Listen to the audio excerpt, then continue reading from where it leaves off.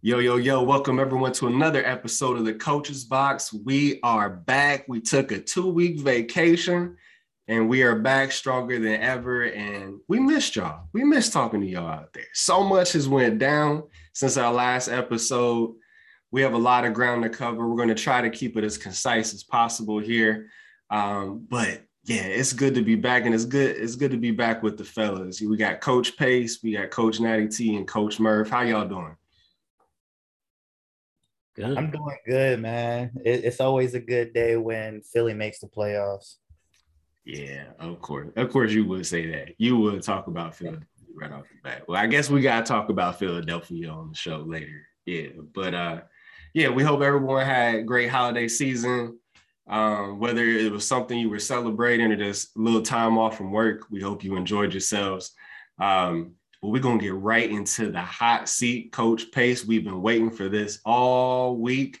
For those of you that have been following sports, you probably already know where we're going. But Coach Pace, who is on your hot seat? Who needs to be benched, fired, something? Who you got this week?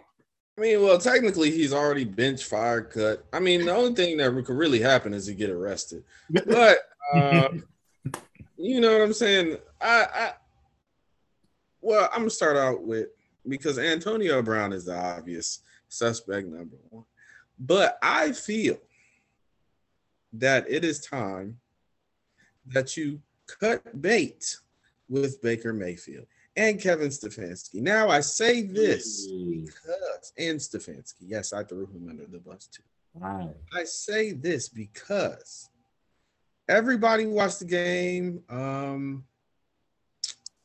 Was it last week? Who did Steelers play last week? I'm drawing a blank. Browns. Mm-hmm. Okay. So Nick Chubb have a really good game last week when he was actually in running the football? When he ran the ball, he got about 5 yards of carry. Yes. Yeah, it was about 5-6 yards of carry. And you know, I really think they could have easily ran. Everybody was looking at like, okay, so dude has, 6 yards of carry, 7 yards of carry. And then they're taking him out on crucial downs when it's third and short, second and short, and then putting it in Baker's hands. And, well, TJ Watt, I'm pretty sure TJ Watt had 4 sacks. On top of, the tackle that TJ Watt was going against was from Toledo and was being strung out there to dry. Okay, on an all-pro defensive end. And honestly, it was just like barbecue chicken. They didn't even try and like help. They didn't even try and chip. It was just drop back, 1-on-1 TJ Watt against a third or fourth round rookie. I just feel like, at some point after like sack 2, feel like actually the game plan should have been, whatever happens, somebody has to chip TJ Watt if we're going to leave him on our rookie. Or at least, send another lineman over. But they didn't even do that. That's neither here nor there. All right, Stefanski and Baker got to go. And then on top of that, Baker, all of a sudden, I'm going to sit out because I have a torn labrum and a broken shoulder. Now, if he was going to the playoffs, there would be no torn labrum and broken shoulder. But that's neither here nor there. They got to go. It's time to break that whole little situation up. They just need to go ahead, grab a veteran QB. Shoot for the stars, land on the moon. I would go get Aaron Rodgers, but who knows with that situation. Aaron Rodgers ain't going to Cleveland. I'm about to say I think he's going to stay in Green Bay, but that's neither here nor there. But yeah, Baker and Stefanski got to go. And, we can always get on this Antonio Brown thing because this – way I tell you. Well, to your Browns point, yeah, it's funny. It's bad when the commentators keep asking, why is Nick Chubb not in the game? Because at one point, I think it was Chris Collinsworth said, is Chubb hurt because he's not on the field? Because they were putting Ernest Johnson in the game and starting to give him a bunch of carries. And then when asked about it, they're like, oh, well, we just giving him a rest.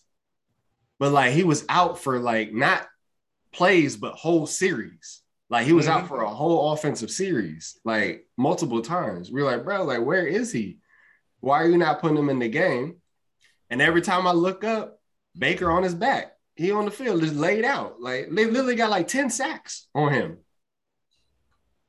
If his labrum wasn't torn before the game, it was definitely torn after the game. So I don't know. If I had to choose between Baker and Stefanski, I would definitely say that Baker should be the one to go. I think the Browns could still win a lot with Stefanski as a head coach and a different quarterback, but I understand there's been a lot of questions around his personnel decisions during the in-game decisions. So I do see that. What about y'all? No, I think Kevin is fine. Like, you can't have a number 1 overall pick transition through 3-4 different coaches, and then you get rid of the coach. At some point, you just have to be like, no, this QB is not it. You got Odell out of the door because of your performance. And then, I mean, you got various coaches out the door because of your performance. There's a common denominator in all of this, and it's Baker Mayfield. So I don't know if it's just he needs a change. To me, is he a starting QB in this league? Borderline. I can't see him as a backup because I feel like he does have some type of talent that can get him. Maybe it is the injuries or whatever that's bothering him, but he's not franchise changing. I think he's going to be one of those like bridge gap type guys, like a Tyrod Taylor, Teddy Bridgewater's. Like, we just need you here until we can find a fix, like build a team until we get our franchise guy. I think he's going to turn into one of those type quarterbacks. But I think Kevin Stefanski should be able to at least coach 1 or 2 years to see, because the team does perform. He does have questionable, calls and stuff here and there, but I mean, that comes with being, a new head coach and all that stuff. But Baker's the problem. It's not Kevin. Yeah, I mean, I think Stefanski does share some of the blame, because I think, your job as the coach is to put your players in the, best opportunity to be successful. So, yeah, I mean, he does have some blame there, but to me, it's Baker. Being consistent on that. I think personally, some of the personnel decisions are coming from the top down. I think they're setting Baker up, as they should, because I think he bet on himself this year because he didn't want to talk about this contract and all that. And so he's playing injured to try to prove that, I'm tough and I was a warrior out here, but then he's sucking. So I think the Browns are like, okay, keep playing. So that way they're not going to extend him, because next year they only own $18 million. Like, they're going to keep him for next year. So you think he's basically they're allowing him to play himself out of a contract? That's what I'm saying. That's what they're doing. I think that's what Stefanski's doing. That's what I think they're doing. Because even I know the news today was about yesterday today was about the Cleveland Reporter, where she, reported the news about, Baker saying he would want to leave because of, he doesn't agree with the play calling. And then he had his comeback talking about, what did he say? Making up lies and putting food on your table. But I'm like, Baker, think. If it didn't come from you, if it didn't come from your agent, if it didn't come from your circle, it's coming from the Browns. Because she didn't make that up. So if you need to be mad at somebody, you need to be mad at the Browns. So to me, that is confirmation that they're allowing him to play himself out. Because they're going to keep him next year. Because again, they only owe him $18 million. That's, by the salary cap in today's NFL, that's nothing. That's backup quarterback money. So they're going to keep him on there for next year, but they're not going to sign him to a max contract deal. So they're just going to let Baker just play it out and then just cut bait with him before that last year of his contract, where they have the option to either keep him or get rid of him. That's what I think they're doing. That's crazy. That's why you see some of those like questionable personnel calls, and they're kind of like putting it on Baker to see what he does. Yeah. He's falling flat on his face. Because come contract time, they're like, well, Baker, I mean, we gave you a chance to kind of let you cook, so to speak, and you couldn't. So, yeah, sorry. So that's what I think they're doing. I look back at the quarterbacks in that draft, and that draft is about lackluster as hell. You literally just got the only people that perform is Josh Allen and Lamar Jackson, but outside of that, you got like Baker, Mason Rudolph, Josh Rosen. Like I'm like, this draft is nasty. Yeah, ugly, ugly. So that's what I'm saying. But I think they're going to keep him next year. They're not going to cut him this year because again, he's making backup quarterback money next year. They're not getting rid of him. Yeah, I mean, if they do that successfully, the city will fall out of love with him, and it'll be very easy to cut bait. Yeah. Are you falling out of love with him? Y'all Ohioans. Ohioans, like Cleveland friend, they are extremely loyal, but they're loyal more to the team than they would be to the individual. I think they will run out of patience after next year, especially if they don't make the playoffs next year. It's going to be super easy for them to get rid of Baker.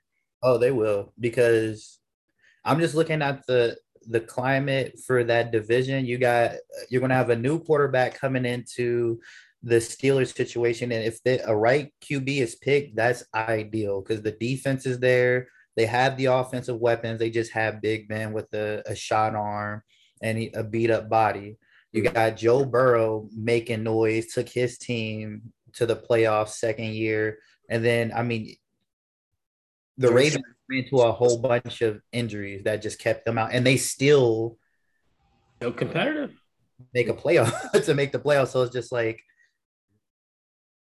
they're going to be like the bottom. Like I wouldn't be shocked if they will be the bottom of the division next year. Talking about Joe Shiesty, man. Joe Shiesty. Yeah.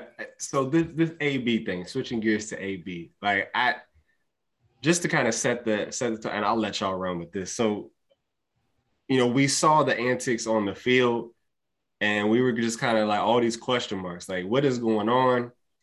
Is he upset because they're losing? Is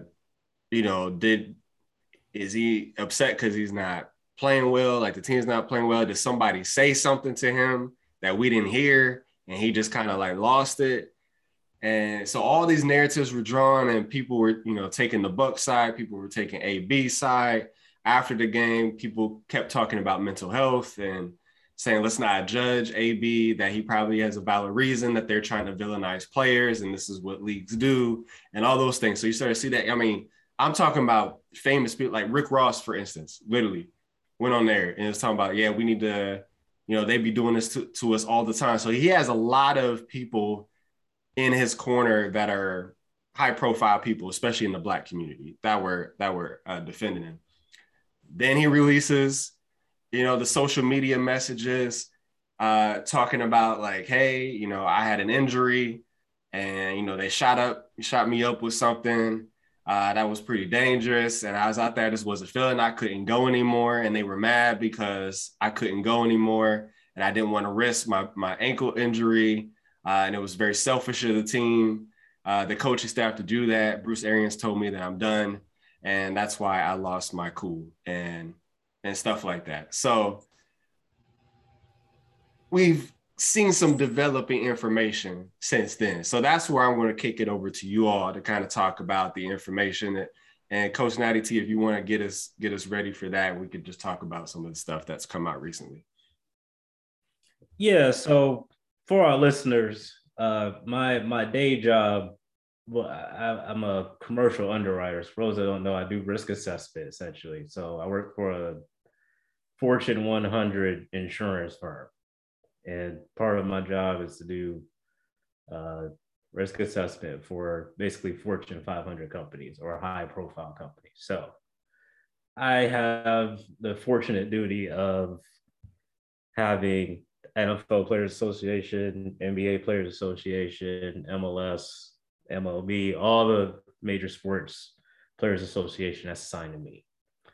So just to give you guys some context, and this is not coming from necessarily NFL, it's coming from the Players Association. Their whole existence is to protect the players and their interests and their rights. So if anything, they would be on AB's side on this because that's their job. So I'm just going to name off some things here. Now, some of this stuff we've been, watching the news and things like that have already come out, but I just think it's good for context. So this is going back after the Carolina Panthers game when he had the 10 catches for 101 yards. His agent goes to the Bucs and asks them to guarantee his incentives. They said no. What were those incentives? So he needed 8 more catches at that time. That would have been $333,000 in bonus money. And if he had another 55 yards receiving, that's another $333,000. Add one more touchdown, that's another $333,000. So about $1 million right there. Mm-hmm. Okay. So now coming into the Jets game at halftime, he has 3 catches for 26 yards. Now, per my sources, NFL Players Association, at halftime, AB was pissed off because he wasn't getting enough targets. His teammates calmed him down, including Tom Brady. And I quote, it's coming from the Players Association. They said, Tom Brady told him, I got you. Meaning, I know what your incentives are and I got you. Mind you, for context, last year was a very similar situation because AB came on midseason and he had an incentive-laden contract. And Brady against, I think the Falcons, the last game of the season. That last drive, he threw it to AB 3 times in a row deliberately so he got his money. I don't know why you would think he would leave you hanging this time, especially when you got suspended for 3 games for having a fake vaccination card. The team wanted to cut you. And Brady said, no, we need him. Bring him back. Mm-hmm. And there's a whole nother half to play. And there was a whole nother game you could have played. So I don't know why you think you wouldn't have got your money, but just for context. Yes. So second half starts. Just got the ball first, and then they punted. Tampa Bay gets the ball back. They call his number, and he's like, no, I ain't going in. Because I think in his head, this is my personal opinion, I think he panicked because I think he just couldn't get the whole money issue out of his head. So he refused to go in. And I quote, supposedly on the bench, he goes to Brady and says, oh, you going to your boy, huh? Meaning Gronk. Because he threw to Gronk 8 times in the first half. Right. But I guess in his head, he felt like he was turning on him. So players try to calm him down. And then that's when Bruce Arians had said in his press conference that, they try to calm him down. He didn't want to go back in the game. Then he walks back there and tries to talk to him. He doesn't want to go in the game. So he says, get the F out of here. So he leaves. He didn't tell him to strip half naked, but in AB fashion, he has to leave in flamboyance. So there was no mention of no ankle injury then, right? Okay. In fact, AB was listed on the injury report since week 5. Because you remember, he missed 2 games before the whole suspension because of the ankle. Mm-hmm. So everybody knew you had something wrong with your ankle, AB. So let's not act like that's a new thing. In fact, if there's some cover up, there's a process that you do, similar to what he did with his helmet with the Raiders, where he filed a grievance. I'm telling you right now, there's no grievance filed with the NFL Players Association. There's nothing. In fact, he signed off each week to take a Toradol shot. This little injection that they force him to take, it's Toradol. That's like the common painkiller that all professional sports use. He signed off every single time. In fact, he's used it 58 times in his career. He signed off every single time, and he's used it every single game that he's played this season. So AB, they didn't force you to take the shot. All that dangerous substance that he was talking about, which got a lot of former players on his side, like, oh yeah, teams that had to make me do this dangerous stuff. They do this to us all the time. That was something that he's taken over 50 times in his career. 58 to be exact. 58. That's not dangerous to him or anyone else. I mean, they tell you the side effects, but as players, you're like, I want to play, so shoot me up. Then you have to sign off. And that's that. Wow. Okay. So that was never a problem the other 57 times. It was never a problem the other 57 times. It was only a problem because he was worried that he was going to miss out on his incentive money. And I can understand that because, listen, that's a lot of money, $1 million. But I'm like what you said earlier, he has a whole nother game left to play. He had a whole nother, not a whole nother half. Yeah. A whole nother half and a whole nother game. I think he would have got those numbers. Yes. And now remember, even if say that doesn't happen, that's still your fault, AB. Because you know why? Because you got suspended for 3 games. It's something you did. You would have had that. Actually, you would have had the $2 million incentive. I mean, that's a lot more yards and catches he would have had to make. But if he would have played the final 6-7 games, he would have got that pretty easily too. Especially with Godwin being out, that you would have been the number 1 target. Another fact: on average, since he's been at Tampa Bay, Tom Brady usually targets AB about 5 times in the first half. How many times did he throw the ball to AB in the first half against the Jets? 5, and he caught 3 of them. So, y'all go ahead. Those are facts. I threw some opinions in there. I'm just saying, those are the facts. So you tell me. I don't know. You got issues. End of it all. If something's clearly not right with him and it hasn't been right with him for a while, my biggest gripe isn't even with him. It's with people supporting these actions and expecting, catering to, this is what he wants. I mean, he's an attention seeker. We can see that.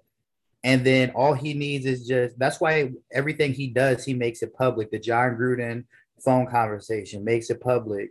The Mike Tomlin locker room speech makes it public. Like, this is what he does just to get attention. And then all it takes is those people and I love Ross, man. He's one of my favorite artists. Keith knows, he's like one of my favorite artists ever. But you can't be aiding these people during these times and expect them to get better. They're not going to get better when you just keep supporting them when they're wrong. Like, I understand that it's this whole thing of we, as minorities, we hate the structure of the NFL, and we know that it's slave-like. So whenever a minority, we feel like they're behind the 8 ball, we got to stand up and fight against the NFL. And yes, we should, but not when they're wrong. He just said, you can't fight for because you're fighting for the wrong cause at this point. I'm not telling you to support the NFL. I'm telling you to support AB by stop entertaining this mess so he could get the help he needs. Stop giving him essentially. You said what?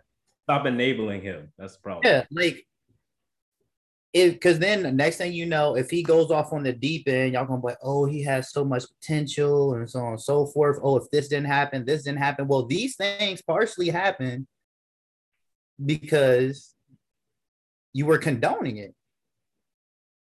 So be adults, know right from wrong, and get him the help he needs.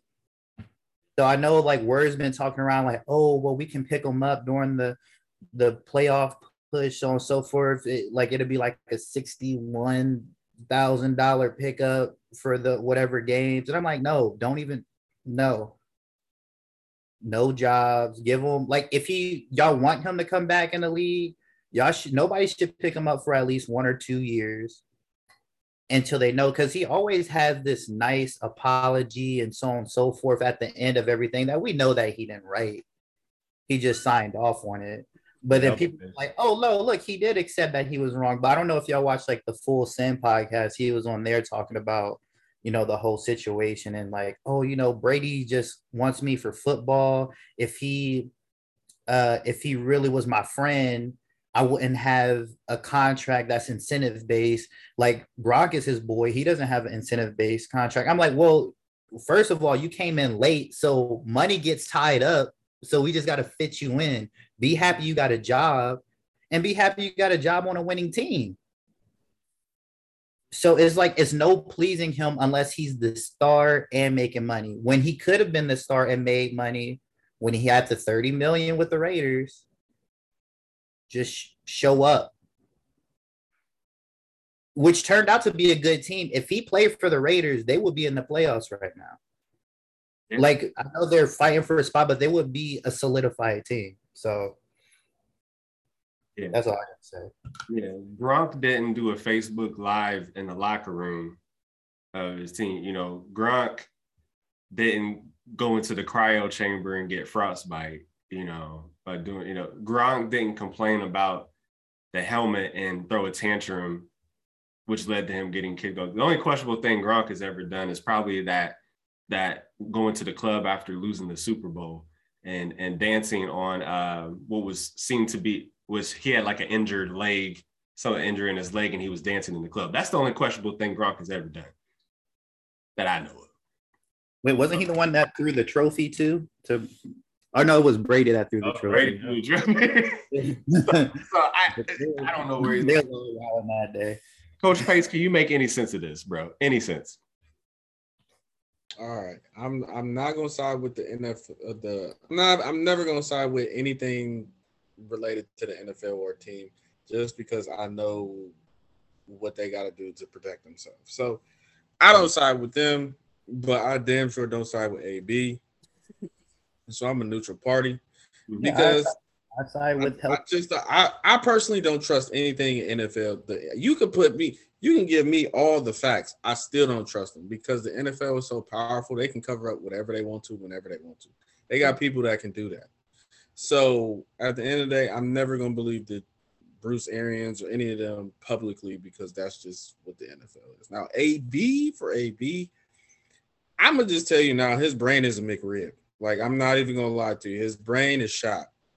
He has CTE. It's pretty apparent. Like, this is like when they do all like some type of, what is it, the brain scan or autopsy or whatever, they're going to find like some traumatic CTE. And then they'll be like, oh my goodness, what could we have done? Well, y'all could have not picked him up the several times y'all did and actually got him some help. The NFL really doesn't care about that. So that's why I'm never going to side with them. They pretend like everybody's pretending like AB needs help and they're going to help him, or well, most of them are enabling. But I feel like if the NFL really cared about their players, AB would have got the help he needed. Like AB, and it would have been mandatory. Like AB, it literally has something wrong with him. Like, bro, this sporadic behavior is pretty expectant at this point.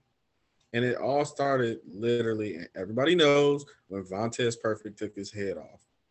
After that, I mean, there's a video of him like getting treatment and him literally being like a child and farting in front of the doctor while the doctor's giving him treatment. Like the behavior isn't, the whole fiasco with his baby mom or wife or whatever she is, like,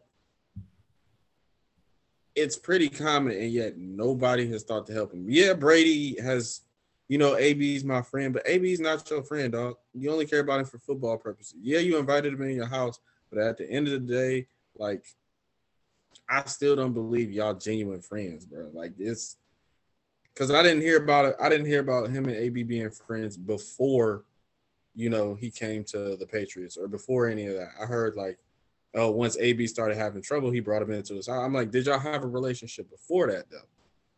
So if y'all didn't, then that's not genuine love right there, if you ask me. But because if I see DeMar's going through some, I'm like, hey, y'all, dog, like we need to get this. Ain't no more football, ain't no more none of that. We need to get your brain scanned and stuff like that before. So I don't believe Brady saying, I think we need to take a step back and, we all need to have some empathy. I mean, it sounds good, but like, my dude, what have you done anything to help AB besides bringing me in your house and try and get him on the team? And I mean, kind of enabling because you're getting him money. And AB, when he gets his money, he acts a plumb dumb fool.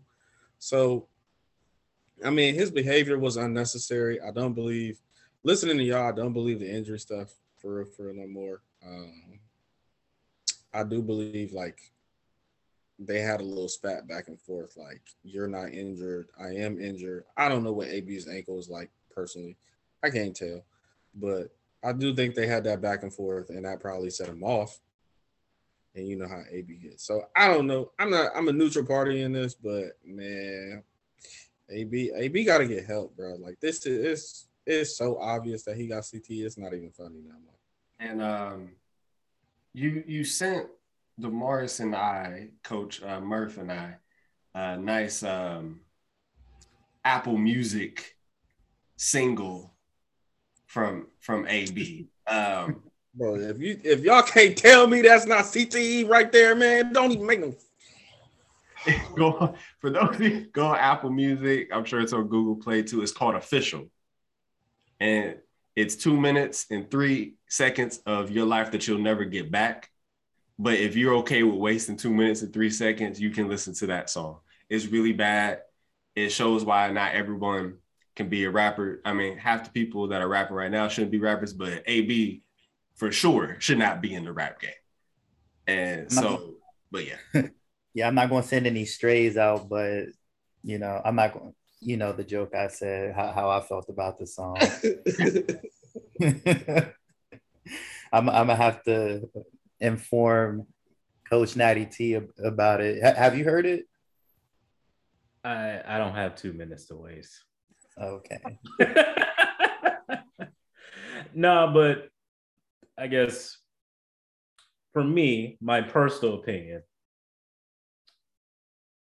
like you, Coach Pace, like, I just wanted to give the facts, because since when AB wants to put out certain information that's misleading, I just like to kind of steer it towards the facts. I agree with you, because in terms of the enabling, because overall, Bruce Arians has the egg on his face. Tom Brady has egg on his face. And the NFL has egg on his face. Because the Raiders, the Patriots, the Bucks, I mean, they're all enabling him by continuing to employ him at this point. So I wholeheartedly agree with that. From a Tom Brady perspective, I think he does like AB. Obviously, his talent is phenomenal, so that's ultimately why he likes him. But I do think he does actually like AB, because for him to put his reputation out like that, even after the whole vaccination card thing, to try to overrule the coach to say, no, let's bring him back again. I think he actually does kind of like him a little bit, but yeah, I don't think they're like best friends. However, bringing it back to AB, do want to be sensitive to just being an African-American male in the United States of America. There's no doubt about that. There's pressures that we deal with. Get it. I understand the mental health aspect of it. I am someone who's been doing therapy for the past 1.5 years now. I've had a sports psychologist when I was playing sports. But what's missing is when people say that, unless you've actually gone through therapy, you don't understand how difficult it actually is. Because the thing is, AB, as much as he may have these issues and needs help, he himself has to come to the realization that he wants help.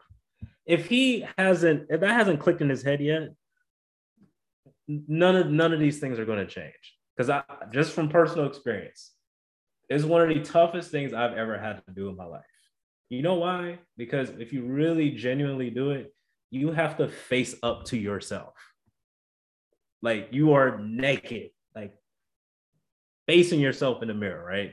And you have to own up to all of your stuff. And AB has to take some sort of responsibility for his actions. Coach JP3, you laid it out. He's at Pittsburgh.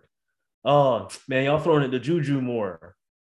I ain't playing. Okay, they get rid of him. Then he goes to the Oakland Raiders. Then he wants to spaz out about his helmet. Then he wants to get released. He gets released. Then he goes to the Patriots. Then he has the other accusation off the field. Then on his way out, he wants to take a shot at the owner. Regardless of whether you have a good relationship or not with people personally, what job do you know where you can take a shot at the owner of that company and then act like y'all owe me something? That makes no sense. Great question. I mean, think about that. That makes no sense. Mm-hmm. AB, I keep bringing up the fake vaccination card. You get suspended for 3 games. You come back, you play against the Carolina Panthers, have a very good game. You still have the audacity to ask them to guarantee your incentives after all of that. You should be lucky that they brought you back, bro. Mm-hmm. That you have a job. Mm-hmm. But that hasn't clicked in his head because Coach Merch's point, I didn't see the podcast, but he's still on. Man, you know, Brady don't really care about me. Dude, okay. Does he view you as a best friend? No, but he at least got you an opportunity. That's what you asked for, right? The question that he should be asking himself is, do I really care about me? That's what I was about to say. When like, do you care about yourself? Right. Because that's where I'm getting to. Until he gets to that point, I'm telling you right now, because we can say this, we can say that. Oh, yes, he needs help. But until he comes to that realization and really takes that therapy seriously, it's not going to help. I'm going to tell you that right now. Because he hasn't taken responsibility for his actions fully. Because he lets his agent, he lets his lawyer write the statement and he signs off on it and that's it. But that hasn't clicked for him yet. And until it does, if another team signs him, we're going to be here next year talking the same thing, how it blew up again. That's it. That's all I got to say. It's not going to happen. That's all I got to say. It's not going to happen. I don't think it will, but I wouldn't be surprised. That brain is so far gone, it's not even listening. His brain is shot. I wouldn't be surprised. Because somebody like, man, he did apologize but somebody gonna sign him. That's a foregone conclusion. Yeah. But we're gonna end up, it's gonna end the same way. Yep. It's gonna end the same way. So until AB like really gets that through his head, and for all the supporters out there, until like you guys have put that 2 and 2 together and stop enabling the support. I'm telling, and I said this in our other group chat, Coach JP3. I'm telling you, this 30 for 30 on AB is going to end real bad. Way it's going, I'm telling y'all right now. So y'all keep supporting Rick Ross. Yeah, man, they be doing foul stuff with the NFL players. Like, yeah, we all know. That still ain't got nothing to do with AB and how he treats people. He gonna end up like Hernandez. I'm gonna just call it. Now he gonna end up like Hernandez. That's you can have like mental health issues, but a mental health issue and a character flaw is 2 different things. That's all I gotta say. It's funny because it's like we're trying to pick. Yeah, it's not funny, but it's you're looking at it like, you know, sometimes it's who you are, and when you get a traumatic brain injury, because he did get his block knocked off. Something bad happened. You're absolutely right, Coach Pace. Something happened after that. I mean, and most football players, yeah, but that don't mean they doing what AB doing out here.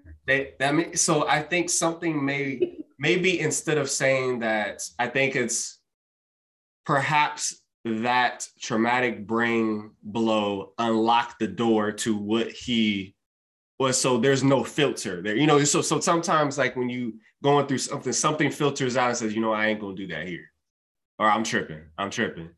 And when your brain is not right, that filter stops sometimes, and then you just go and do whatever you want to do.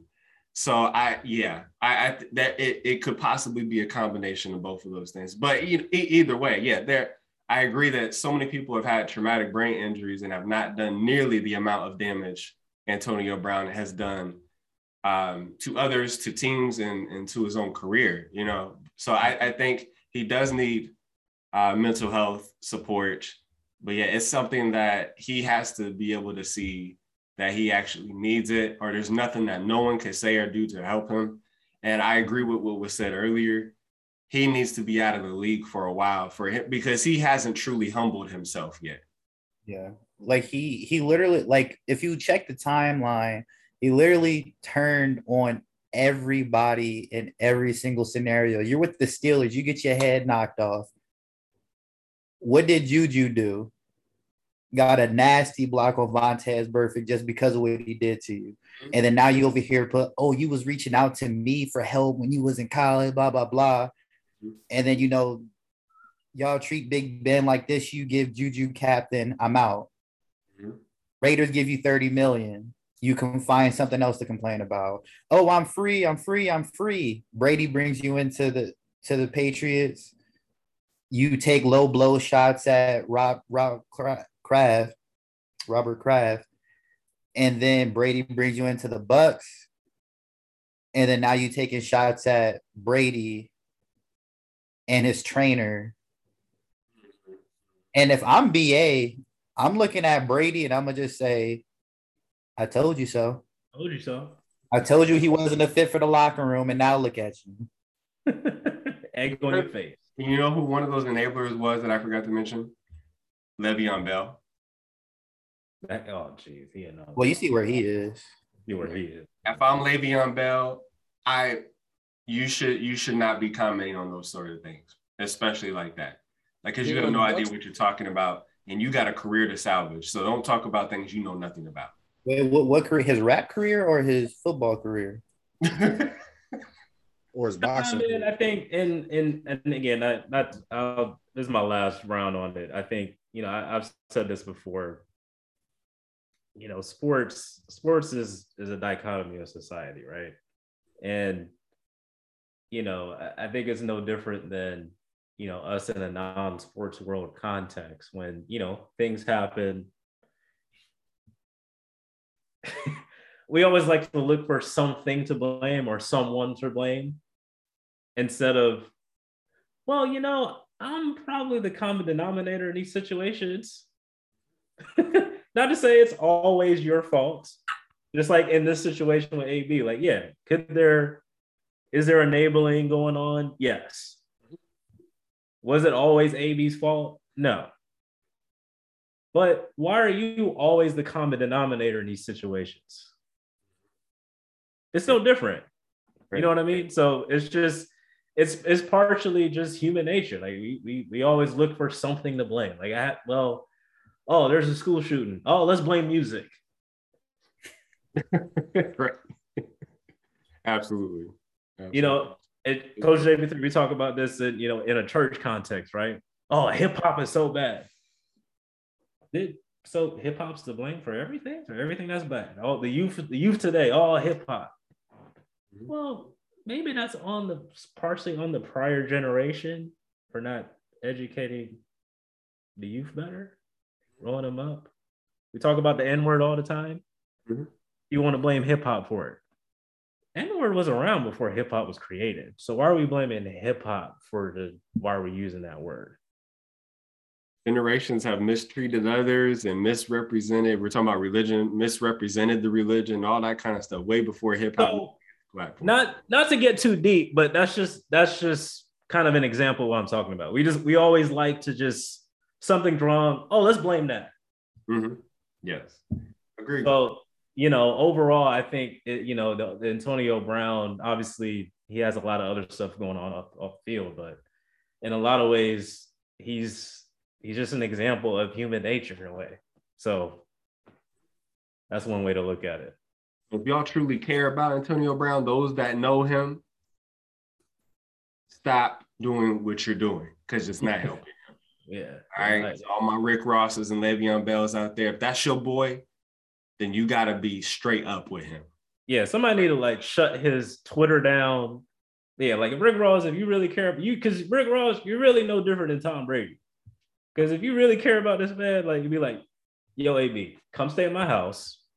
Let's shut the Twitter down. Let's go MIA. Don't say nothing. Let's get you some help. Yes. If you was really his boy, Le'Veon, that's what you would do. But you're really no different than Brady and Bruce Arians, really, because you're just enabling in a different way. Mm-hmm. Yeah, I think he's having trouble identifying who his true friends are. He's like, oh, Brady's not my friend. Well, Le'Veon isn't. Ross isn't. Ross isn't either. No, you need to be somewhere and get help. Yeah, just like Coach Pay said, with using it with you, there's something wrong. Nah, bro, forget football right now. Let's shut this ish down. Let's get you right. But all these people on Twitter, yeah, we on your side, AB. Go sit down. Yeah.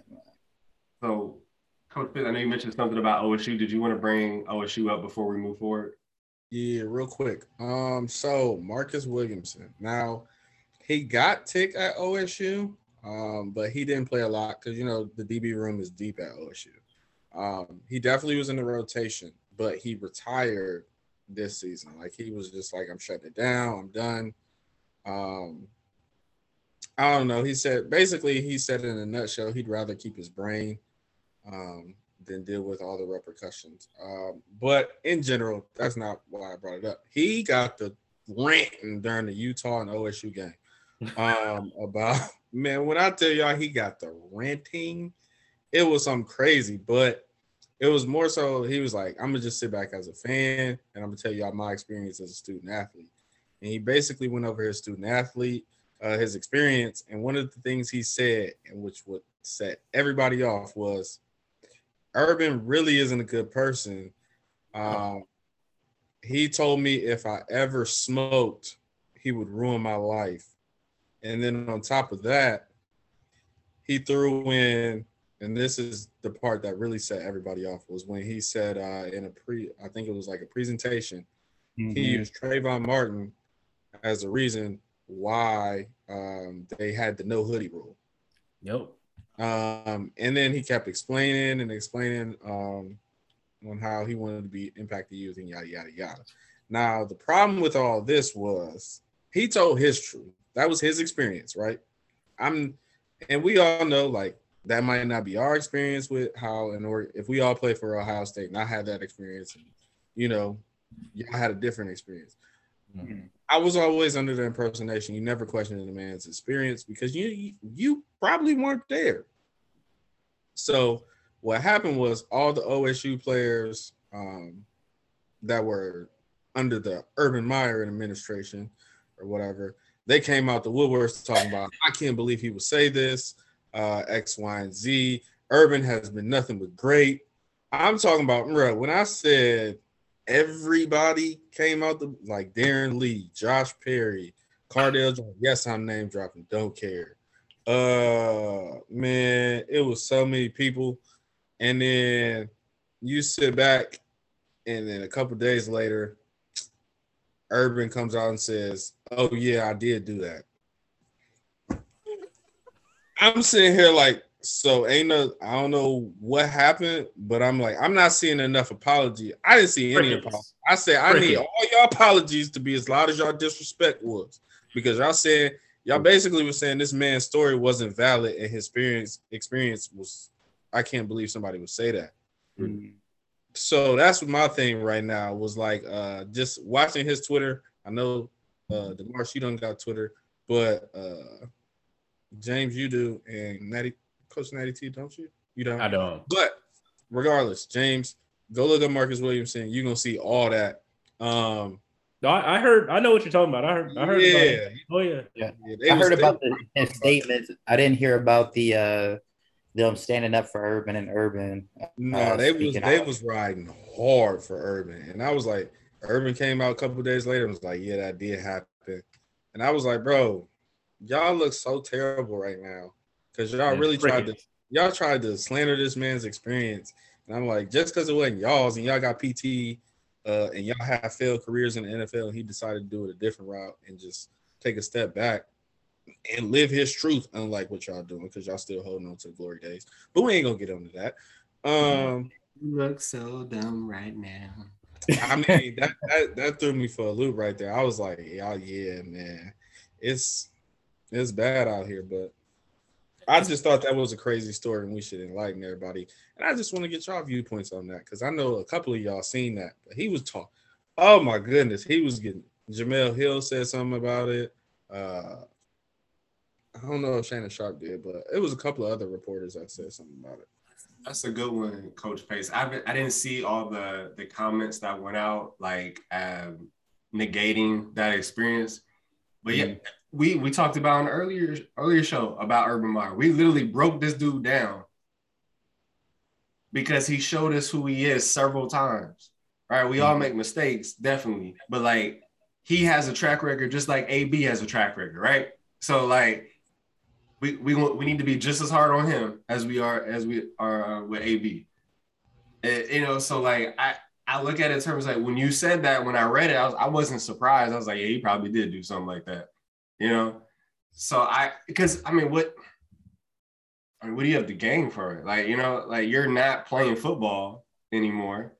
So this isn't to boost your football career. You're just like, hey, yo, this is what I experienced. I want to share this with y'all. And this is why, for those who enabled AB in our last discussion, why people make comments without knowing what's actually happening, without having the information, just going off of your feelings and your own personal experience. That's part of the problem with this whole thing, is that we are so stuck in our own shoes that we fail to see what's happening in someone else's. And you said it perfectly, Coach Pace. Just because it wasn't your experience doesn't mean it never happened to anyone. Mm-hmm. It's like, were you there? No. So how can you say it didn't happen? And we defend people to a T. Like, oh, they would never do that. No, I've known them for years, and they have just been an amazing person. Mm-hmm. Well, yeah, they may have treated you a certain way, but they were a butt wipe to somebody else. Mm-hmm. Okay? And so we invalidate each other's experiences so often. We do that to our own detriment. As speaking from like African-American perspective, we get mad when white people do that to us. But why are we doing that to ourselves? Why are we doing that to our own people too? Like we can't like perpetuate something that we hate. Why would we do that? Right? It's wrong when people do it to us, and it's wrong when we do it to each other. Right. You weren't there. Get your facts straight. Get all the information, and then make a decision on how you feel. Because now they all look stupid, like you said. Yeah, because it's as simple as you're not around. Nobody's around anybody 24/7, so you don't know what happens behind closed doors. That's why you can't speculate experiences. Like me and for Coach Pace, for instance, we're close, and whenever he's going through something, whether it was relationships or work related, I know him, but I always ask him, what did you do? Mm-hmm. Because I know you best out of the situation, but I need to hear from your mouth what you did. Because in my mind, I may think you did something different from what I'm accustomed to, but I need to hear what actually happened from you. And that's what people need to start doing. And out of all this, since I wasn't able to see all the comments and all that stuff, but one thing that I do respect is that Urban did speak out and admitted to it, because one, it made everybody else look bad, and it solidified his point. Like, yes, this was my experience. I didn't like it. It made me feel some type of way about it. And this is how, on a serious note, because, the internet can be dangerous and people tend to harm themselves because of the masses is just piling up on you. Even when you're right, it's just like, oh, well, and then you get the people that don't know anything at all. Like, I'm pretty sure that there's people that never been to Ohio, never met Urban, over here taking the side of Cardell and Lee and all these other players because everybody else was saying it, and they're just gaining up on them. And it's just like, so I just can't say anything unless if the majority, like, just like how Coach Pay said, like, this is what make people scared to live their truths, because when they attempt to, if it's not, the common thing, then everybody just hates you. It's no longer okay, that's a you. It's either you're right or you're wrong, when that's not the case. So I'm just glad Urban said something and now everybody else looked foolish. But it is a shame that I'm pretty sure those apologies are happening, but they're probably happening behind the scenes when it should be happening on Twitter where you started your dirt. So that's the only thing that sucks about it. It's like, oh, now you want to apologize, hit my phone and apologize. But you could have called me and said, wait, but like, are you serious? Because I didn't experience this with them. But nah, you just wanted to go flame them on Twitter. Now you the one looking down. Yep. Yeah, I mean, I agree with everything with what you guys have said already.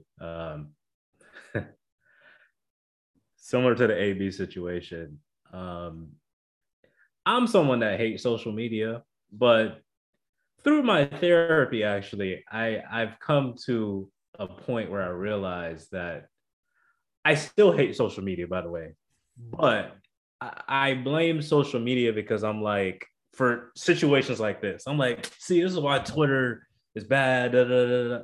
Like, well, it's not Twitter. It's just what it does is it fuels an emotional response, and it kind of taps into that, like, that human element more than probably what it should. And when you have a situation like this where there should be some sort of like context and like, track record, that goes all the way out the window. And then you just feel this emotional knee-jerk reaction response. That's what Twitter is. So to your point, like Coach Murph, like when he comes out and says something like that about Urban Meyer, like you could have just called him and like, for real, that really happened? Like, even if you kind of doubt it, like you can get in contact with him and try to get more context to what he's saying, right? No, I'm gonna go on Twitter. Nah, man, he lying. And then, like you said, you got all these people that never even been to Ohio State, never even been to the state of Ohio, not even like a layover at the airport. Man, that dude lying on Urban, man. Well, how do you know? And again, we talked about it with AB, all these people. And that's why I wanted to reel off those facts from the meeting I had with the Players Association. Those are facts. Mm-hmm. Mm-hmm. But a lot of people don't know that. And one of the things that bothers me is about certain individuals, and Coach JP3, you know which one I'm talking about because he plays in the NBA and, he plays for Brooklyn.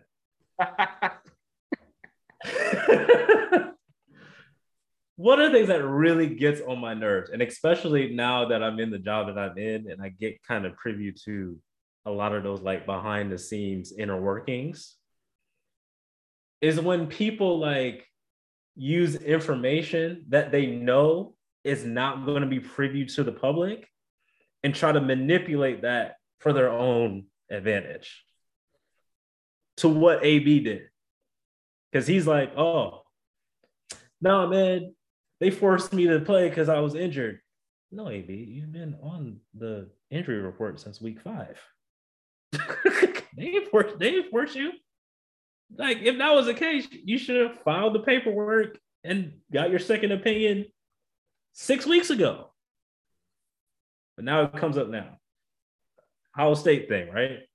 My man comes out and says it. Even after Urban has already shown you who he is, as you already said, Coach JP3. The man showed you who he is. He's been in multiple stops. This man is a known snake. Nah, man, that ain't Urban. Yeah, I actually did do that. Oh, he did? But then it's crickets after that. No. Where's the energy at? Where is the same energy at? Crickets. They were just going to move on to the next thing. Yeah, my man's reputation is still going to be kind of like, oh, yeah, that's that one dude that tried to clown Urban. Well, no, he didn't clown Urban. He actually just told the actual truth about his experience with Urban Meyer. Oh, he did? Well, yeah, you dumb. You weren't paying attention. Was he the only one there for the Trayvon Martin thing? Because I'm shocked that nobody spoke up and said, I was there too. Not a lot of the current, so like Garrett Wilson chimed in and said, I'm here for you. DeJuan Jones, like the big, like 6'7", like right tackle, he said something. And there were just a lot of other people. There was like some faculty and staff from OSU that said, like, yeah, Urban's confirmed a bad guy. So there were people that said something. It just wasn't the same names like Cardell Joneses. It wasn't like no big the big names, yeah. Yeah, like the big names that won a national title. The past guys, those guys, you didn't hear too much from them. So that fits in right into the Urban pattern because obviously those players, yeah, he didn't bring that up with them because they're winning him a national championship. But then other players who maybe to him aren't as talented or aren't as high on the totem pole in his mind or on the depth chart, yeah, they get treated differently. That does sound like Urban Meyer. That makes sense. So again, man, like I think, you know, it's a bit disturbing that, you know, as a society, we're at this point where, you know, again, context, track record, and critical thinking is just totally out of the equation now. And it's just complete knee-jerk reactions all the time. And even the evidence is like right in your face. You're still like, nah, man, I don't believe it. Like, okay, all right. After all, when he was coaching the Jaguars, he kicked the kicker. He kicked the man. A grown man. A grown man. But he didn't kick Trevor Lawrence or James Robinson or Marvin Jones Jr. or any of those. He wouldn't do that to them. Trevor Lawrence. Yeah, he knew what he was doing. He knew that because he felt the kicker was not. It was more expendable. Not a big name. He didn't do it to Josh Allen, the defensive lineman. I'd love to see him kick him. Yeah. So yeah, see, exactly. Like that. Also, the main thing a lot of them were saying was like, you have a lot of people saying like, and he answered this. People just didn't read, of course. Of course. A lot of people were saying like, well, why don't you leave or quit? Well, if that's the only way to get your family out and that's the only thing you've been doing for your entire life, it's kind of hard to, you know, switch gears from something you've been doing since the age of 3. Or it's kind of hard to leave when that might be your only chance to make it to the next level to get your family out. So you can tell a lot of people didn't read because he explained it very deliberately. Very deliberately. But it's not even that. Like the funny thing is, I guarantee, because like that's everybody's go-to, but like I guarantee at least 60 to 75% of those people right now that said that hate their jobs and they are there. Yes, that's exactly where my mind went. And last time I checked, y'all aren't borderline able to make millions of dollars. Y'all probably doing minimum wage, making like 15, 12, 50 an hour, so on and so forth, and hate your job. Mm-hmm. But still there. Why? Because you got bills to pay, you got people to take care of.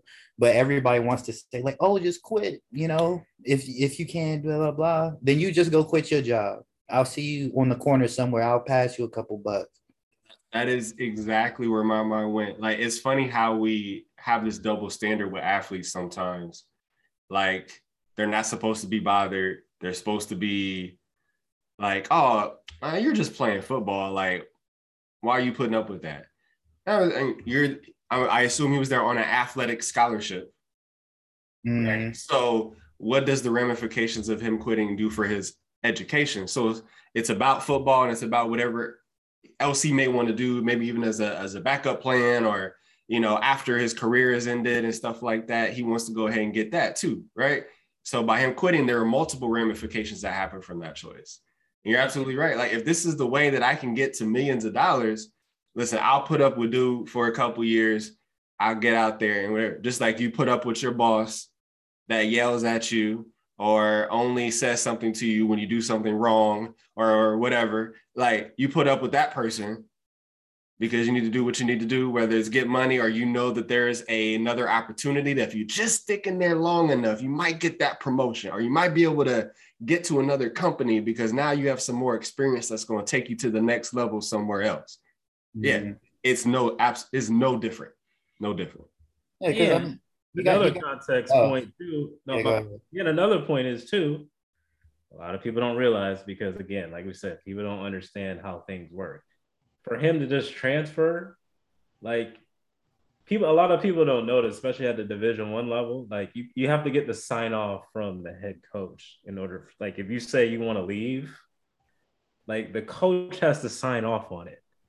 And then even if he signs off and you go somewhere else, that other school, who are they going to call as a reference? Urban Meyer. So, he made a decision to kind of like stick it out. But again, people don't think. And like, sometimes you just got to stay like out, like for me, and like for a lot of people, sometimes you just put up with what you can until you get out the situation, or like until you form that backup plan.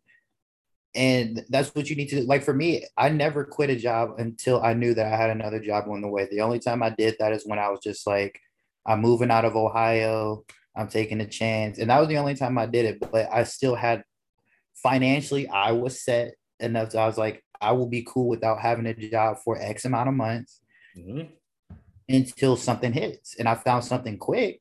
But like, people, like, common sense goes out the door when people are speaking to someone that's celebrity, like, because it's just like, oh, you're not human at this point. But even though for years everybody say how college athletes struggle, but they're like, oh, but college is paid for, so and so for, blah blah blah. But it's just like, they don't have jobs, they don't have an income. The money they do get is going funneled through the school, and it's for school stuff. So like, and plus everybody on the team don't have the type of scholarships that everybody else has. So you can't sit there and assume that just because you're on a D1 team that you're set. And another fun fact, it's not a 4-year scholarship, it's the yearly scholarship, people. At the end of the year, you're at the coach's discretion for him to renew the scholarship each year. So people are like, you want a 4-year? Like, no, that's not how it works. It would benefit you if you didn't ruffle feathers with the head coach, no matter what they do to you, right? So it comes full circle here. So think before you speak. So we're gonna move. I'm really glad that you brought that up, Coach Pace. I think that was a really good topic that hasn't gotten nearly the attention that it deserved to have, because I think there's a lot that we just unpacked there. The AB situation took it over. That's what happened. Yeah. So we got NFL playoffs coming up here soon. So we got the Philly boys. Yes, the Philly boys are in there. But we have a lot of teams fighting to get in. So just to kind of lay out just a quick landscape, and I'll be real quick with this. So we're looking at a lot of meaning with some of these games here. And so teams that are still in the hunt in the AFC are the Colts and Chargers. Teams on the bubble are Raiders, Steelers, Ravens. So they need to win, but a couple of these teams need some other things to happen. I know for the Steelers case, they need to win their game. The Colts need to lose their game to the Jaguars, and the Chargers and Raiders can't tie. So that's an example of like some of these teams need a lot of help going in to be able to make it to the postseason. Switching over to the NFC, in the hunt are the San Francisco 49ers. On the bubble are the Saints. So the NFC is a little bit more defined than the AFC, so which is going to make an exciting weekend of football for us. So my question to the coaching staff here, and we'll start with the AFC. Who's going to secure those last playoff spots? Who's going to secure that? 7 from each side. Who's going to secure that? Tough. I feel okay. Honestly, I can't see the Chargers not beating the Raiders. Like I can't. They have been looking kind of iffy here and there down the stretch, but I just believe in Herbert more than Derek Carr. And then the Colts. I mean, they just have to beat the Jags. So, I mean, Carson Wentz is competent enough to do that. I promise you. Should be anyway. I think that'll be the last two slots. 2-1, Colts, Chargers. Okay. What the rest of y'all think? I know. It would be tough to picture the Jaguars beating the Colts because the Colts need this game, which means they'll be playing everyone, and their main players are healthy. So yeah, the Raiders I think would be more of a potential for an upset that could happen. I mean, I think it's easier to say the Raiders could beat the Chargers more so than the Jags beating the Colts. So if there was one toss up, which is why I think they put it on Sunday night, that's such a huge game for them and for other teams too. That's a toss up like that. You could flip a quarter and yeah. I mean, is Darren Waller playing? No. That makes it tough. That makes it a little tough. I'm going Chargers. Then. Okay. Waller. I don't know. Waller makes a huge difference. But said he's questionable. So okay. If he ain't touching and that, if he does, he's not going to be effective. I already know that. I mean, but it's just the whole fact of having him on the field. Like they need him on the field. He could open up some opportunities for others. I agree. That boy D-Jax put Waller underneath. D-Jax take the top off. And then Josh Jacobs trying to show himself the last couple of weeks, 200-yard games in a row. So they better use him a lot to keep Herbert and Keenan Allen and Mike Williams off the field. Yeah. So it looks like we got Colts and Chargers mostly for everyone, with the exception of Darren Waller plays and is able to really give it a good go in the game. Then maybe the Raiders could take that game. Yeah, I'm going to go with the Chargers. I mean, I think, there's a lot of, and deservedly so, the hype around, Justin Herbert and, is he a top 5 quarterback? Is he better than Patrick Mahomes? I mean, you're hearing all that, but I mean, I think this is a game where you just got to win and get into the playoffs, because you can't have all that going on and all that potential going on, and then you lose this game and you're not even in the playoffs. So he ain't better than Joe Burrow. Well, I mean, Joe Burrow, I mean, he's been in that conversation, I guess, this season. So he's got to, if he's any good living up to that hype, I mean, he's got to win this game. So I'll pick the Chargers. I'm about to say Joe Burrow got I'm not saying they on that level, but it's like the Kobe LeBron debate.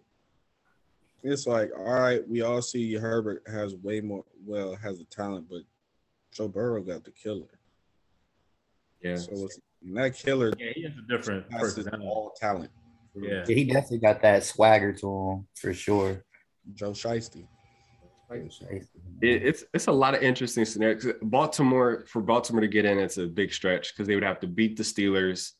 The Chargers would have to lose. So those two are, might have, but then you have Indianapolis would have to lose. and then Miami would have to lose or tie their last game. There's they play the Patriots, right? Yeah, yeah. So we'll see. The Dolphins usually beat the Patriots once a year, and it's usually the last game. So crazier things that we've seen this before, but I don't know. We'll see. And there's no magic, man. No Fitz magic. There's Tua, who got me 0.30 points in my fantasy championship game, by the way. 0.30. Since we're bringing up fantasy, and I still won. Just to let everybody know, there's a fantasy league. You all know that me, Coach JP3, and Coach Pace is in, and I came out victorious. I think we've done this league like 4 years, and I won 2 of the 4. I'm not gonna lie to you. He's had to throw that in there. I was gonna say my season went down the drain when Derrick Henry went down the drain. So like I stopped paying attention. No, I kind of lucked up because I came in as the 4th seed, and then I was facing the number 1 seed, and like 3 of their top like players were out with COVID. So I just kind of like, but came finals time, I had Jamar Chase, Devontae Adams, Aaron Rodgers, and they all went off. Montgomery, but yeah, it like I put up a crazy amount of points. That was like a nasty. I beat them by like 50. So I lost 9 in a row, like literally 5-1. As soon as Derrick Henry went out, 9 in a row lost. I might be coming back, so that doesn't help now, but it don't even matter. I don't even care no more. Hey, just all I gotta say is just flip a coin and I'm winning the championship. That's my. You got 2. Winning. Stop. I don't even want to hear this. Stop. I won twice. How many times did you win? Once. And how many times did Coach Pace win? No, what you mean? That's I drive McCaffrey and Derrick Henry the last 2 years. I don't even. I mean, them seasons is washed right there. All right. Shout out to Coach J too, who made the playoffs. The coach that's in our church league. Coach J and I are in the league together. So he made it to the playoffs. And I beat Coach Natty T, Reggie Wells. I played him in the championship game. So okay. Yeah. We fought real hard. The Browns. Like, so Tua wanted to sabotage my championship, like hands down, because he didn't want to do anything productive. And Najee Harris, he almost beat me with Najee Harris on Monday night because the Browns just want to let him run one off at the end of the game. So I only won by 3 points. But unsung hero to your team, Coach Murph, Boston Scott, that boy Boston Scott got me 2 touchdowns. Hey man, what can I say? Them Philly boys. The Philly boy actually did it for me. So I have to give some type of shine to Philly there. But anyway, back to actual football here. So we're looking at I won't go too much into some of the others because the seeding, though the teams and some of the teams in the AFC, like, hey, you're going to make it to the playoffs. The seeding can change depending on who wins. So the Buffalo's still looking to clinch the AFC East, so that would be huge for them. So they need to win. If they win their game against the Jets, which is likely to happen, then they win the AFC East. Or if they lose and New England loses, then Buffalo's good. Or if Buffalo ties and New England ties, Buffalo still gets the division. The big thing is that you're talking about Joe Burrow. Cincinnati has an opportunity to get the number 1 seed in the AFC. Who would have thought? But they're resting their players, though. Yeah.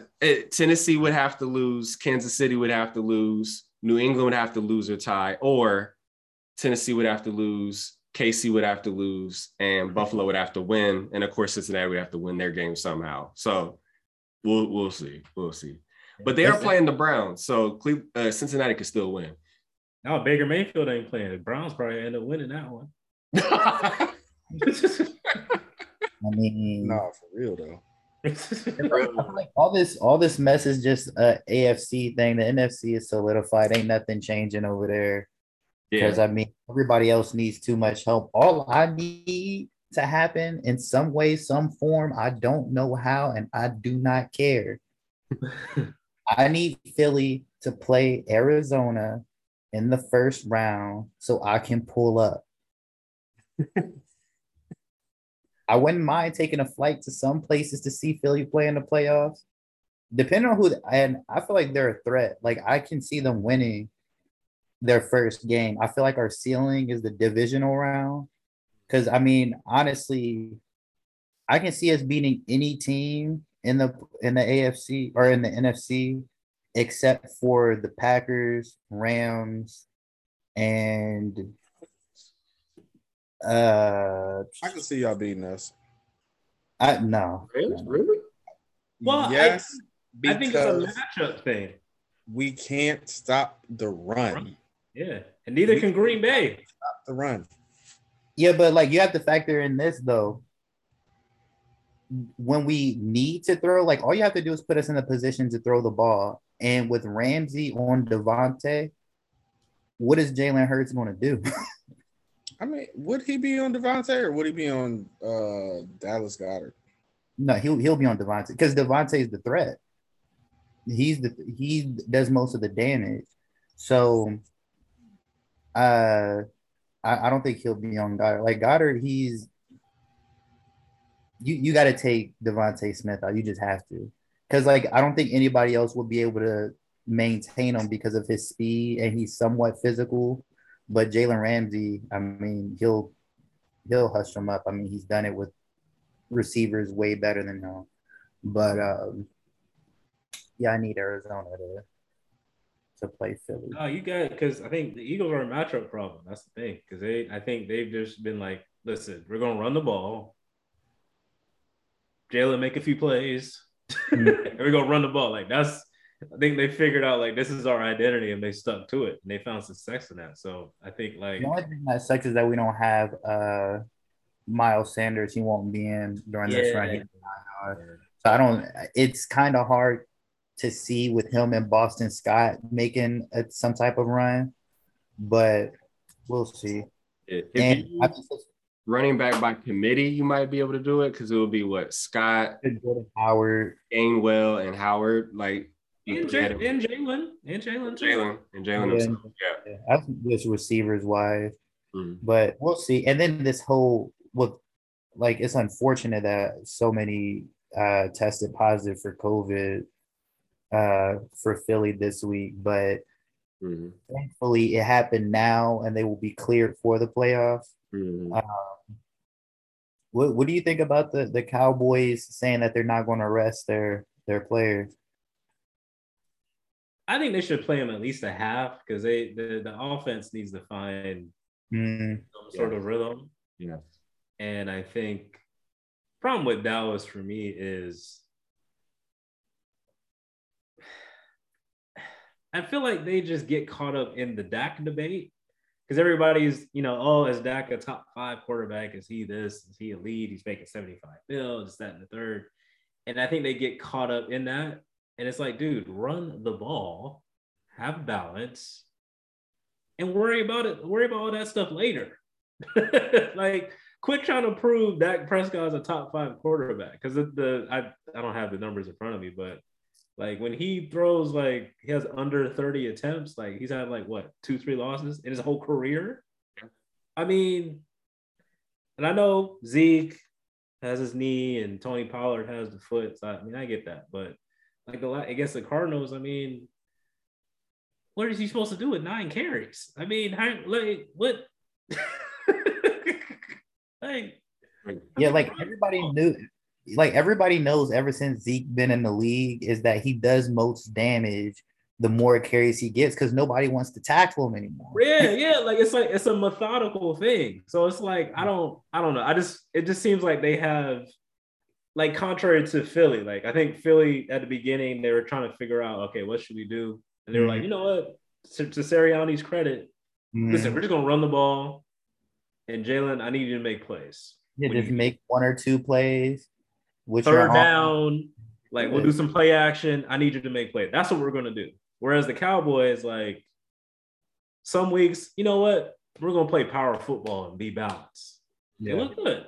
Then some weeks it's like, yeah, we're playing so and so. We got to prove Dak is this, that, and the third. It's like, let's have him throw the ball 40 times. It's like, then you lose. Hey, throwing it 40 times against the Washington football team and the New York Giants are different than throwing it 40 times against the Cardinals. But even like the game against Washington, when they were at Washington, like, because of one of the interceptions he threw at the end, it's like, dude, why are y'all even throwing the ball here? Like, you're winning the game. Like, what are we doing?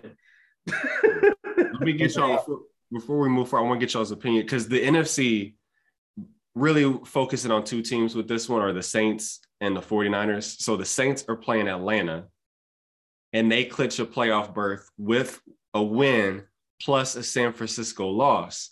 San Francisco's playing the Rams.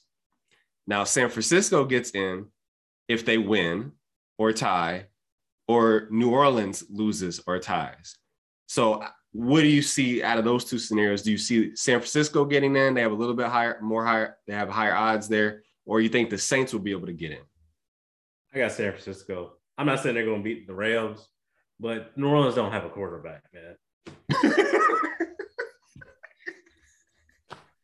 I mean, they got I mean, like Taysom Hill, like he might be good enough to beat Atlanta. But it's like, but listen, this is what Taysom Hill is. No. I go to work, I have a car in my garage. Then I go out to my garage one day and my car's not there. But it's like, well, I have a bicycle. That's Taysom Hill. Taysom Hill's the bicycle. That's nasty. That is so it can't even be a go-kart. Like, no. That's what Taysom Hill is.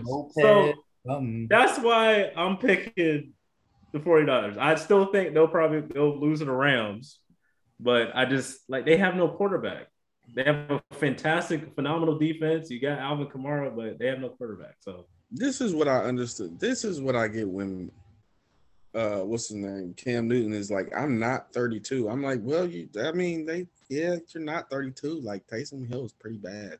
Yeah, like I mean, he has been starting for a while. You're like, I'm not 32. I'm like, well, you got a point there. I mean, I think he was referring to him specifically. He was like, nah, I'm not 32. I'm at least 31. At least Zach Wilson, the way Baker's playing. I mean, he has some incredible, like, he might not be past 25, but Doug, he ain't in the 30s. Oh, man. Well, it's going to be an exciting weekend. I know, Coach Murphy, you brought up talking about the MVP and kind of how the narrative has been built for Aaron Rodgers right now. So what are your thoughts on that? Yeah, I'm gonna make this quick. My thoughts about it is that anybody that's going to penalize him because of his vaccination status and how he carried that by saying he was immunized is foolish thinking. This is the same reason why T.O. wasn't a first ballot Hall of Famer, because people want to take off the field things and make them and have them play a role with things that should be just surrounded by the game. So, because at this point, everybody knows Aaron Rodgers is the clear-cut MVP. There's no one close to him. Brady bowed out when he wanted to score 0 points against the Saints, and Jonathan Taylor just kind of like eased his way out of there, or just like Aaron Rodgers just took it up another level. So I'm not saying that Aaron Rodgers needs to be unanimous MVP, but there should be a sizable gap between him and the next person. So I forgot what reporter it was that's like, oh, I'm not voting for him because of him being immunized. I love Aaron Rodgers stand on it saying, like, I never met this guy. He doesn't know me. If you're going to, he knew that was going to play a role in the voting, which it shouldn't, because that has nothing to do with his performance. It would have been different, I guess, in terms of if they lost because of it, but they didn't. But to deny someone of an award that they should be given without question because of that situation, that's simply unfair. And that's why I can't take the Hall of Fame serious, because of there's too many players that got in before others that shouldn't be in there. And there's some players that in there that shouldn't be in there at all. And then there's players that I know that's going to get in that shouldn't be in there. And it's just off the strength of, I like this guy and he played well enough, so let's give them this award. Because like if Aaron Rodgers doesn't get it, who would get the reward? They'll still try to give it to Tom Brady. Exactly. And then they'll be sitting there like, well, and then what they're going to say, well, we like him and he's 44 and doing this, so let's give it to him. And it's just like, better record. I mean, clinched the number 1 seed, better QBR, better, touchdown interception ratio. Like, there's nothing that Tom Brady has done stat wise or record wise that's better than Tom Brady this year. I've had a heck of a year. I'll give it to him. But like, yeah, Aaron Rodgers definitely deserves it. And like we always talk about, it's a quarterback award. So no one else was ever seriously in consideration. I think I personally like the Jonathan Taylor narrative because I like him. And I think he's done a heck of a job with the Colts, because I think because of him, he is extremely valuable to that team, because without him on that team, they're not in playoff contention. Just as if Derrick Henry was still playing the regular season, same thing. But it's hard to get it over a quarterback in this league. So Aaron Rodgers should if you're going to give it to a quarterback, it should be Aaron Rodgers. And also without Jonathan Taylor, Philly wouldn't have a first-round pick. Shout out Cooper Kupp, man. Cooper Kupp, that's the sleep. That's the same. Cooper Kupp should be in there. That's what I was about to say. I mean, the production is just. Mm-hmm. I mean, he's going for Triple Crown. Did he already? I don't think he got it yet, but he's going for Triple Crown. But yeah, the production is just absolutely phenomenal, man. Like, goodness gracious. Yeah, the numbers are Jesus. But I mean, I agree. Aaron Rodgers. I mean, he's gonna get it. And then that reporter, he's from Chicago though, so he's a Bears guy. So haters. Well, I mean, I think for him to use, I don't think it's necessarily because he's not vaccinated. I think because he lied about it. But if you want to use off the field stuff to help evaluate it, they do that anyway. I just think the reason why he's doing it is just false. Because to your point, like, if that game really cost them the number 1 seed, okay, I could see like, well, yeah, him lying about his vaccination status and he had to sit out and they lost that game. And then they went from being the number 1 seed to the 5 seed. Yeah, that affected the team. So, okay, but it didn't. So he's probably going to get MVP. Like, I mean, that's it. So, okay. I like the Cooper Kupp one too. Because I personally would like to see someone else beside a quarterback get it, because there's people giving high production in their respective positions, and Cooper Kupp is having a ridiculous year. And I think the fact he's not getting more buzz though. I mean, it's because he's leading in 3 major receiving statistical categories. Yes, and the Rams are really good. Mm-hmm. I mean, mm-hmm. Well, I don't understand like what else like he's literally dominating his position. Yes, yeah. I don't know. More than Aaron Rodgers is dominating his position. Yeah, he's number 1 in the major statistical categories. Like, Aaron Rodgers is not even 1 in any major category. Yeah, he's playing well, but Cooper Kupp is 1 in yards, 1 in reception, 1 in touchdowns. Like, you can't get better than that. Like, you can't get better than that. Literally, you can't. Yeah, that's a good one too. So we'll see what happens. But switching to NCAA, we got a big game coming up. The rematch, which we kind of knew that this was going to happen, and we figured that college football wanted this to happen. Alabama versus Georgia, part 2. Georgia was dominating everything, and they had a bad game. Alabama took advantage of that. ended up getting that W. Do you foresee a different result, or do you think Alabama is going to take the title? I'll go quick. I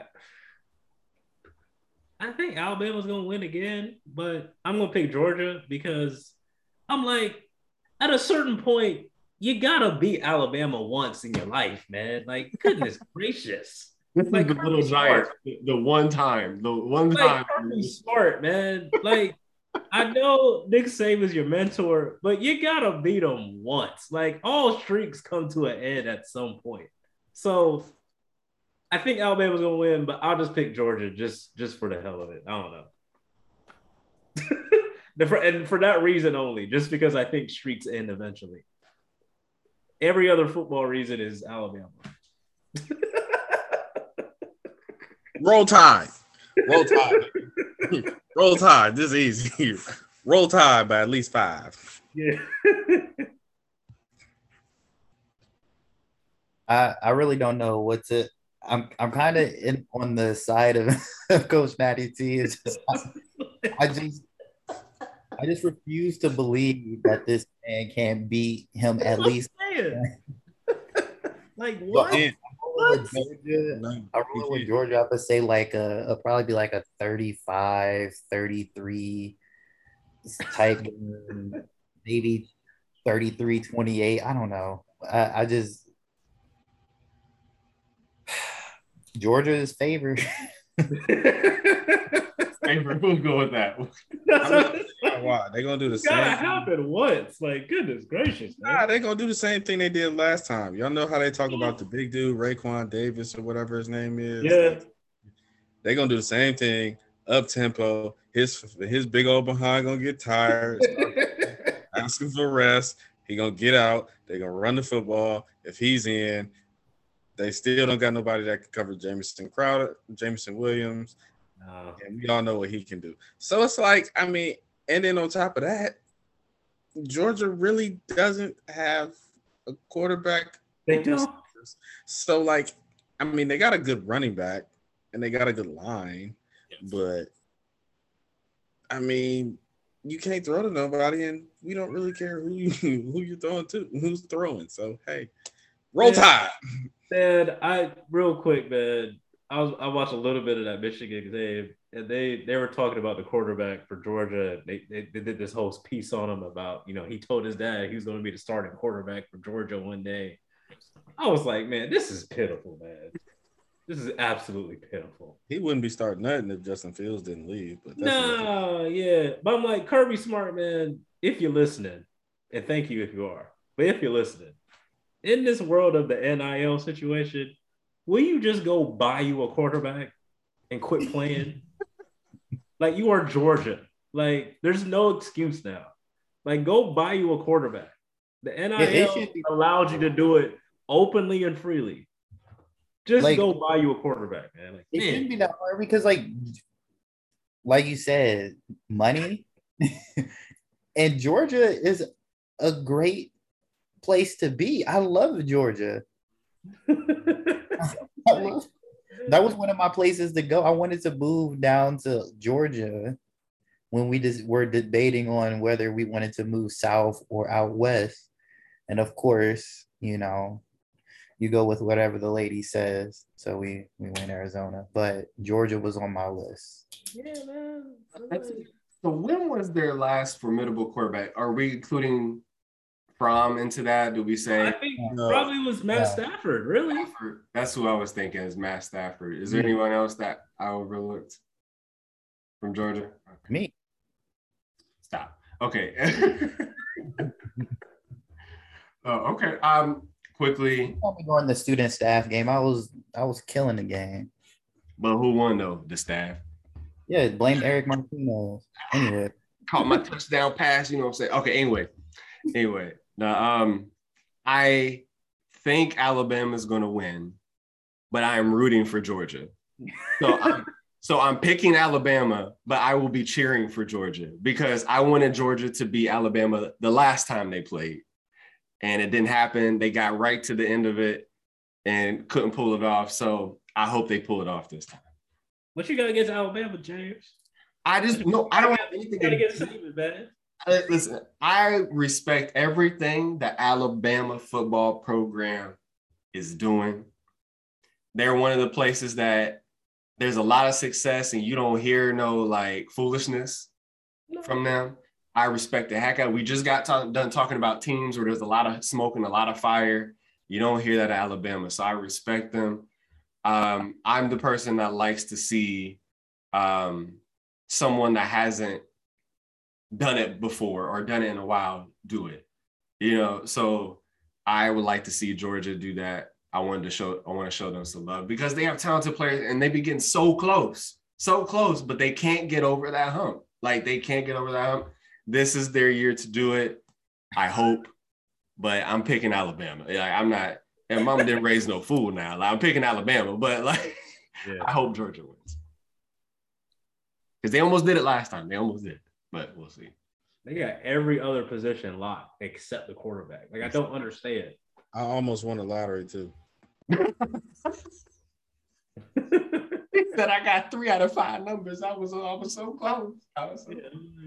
No.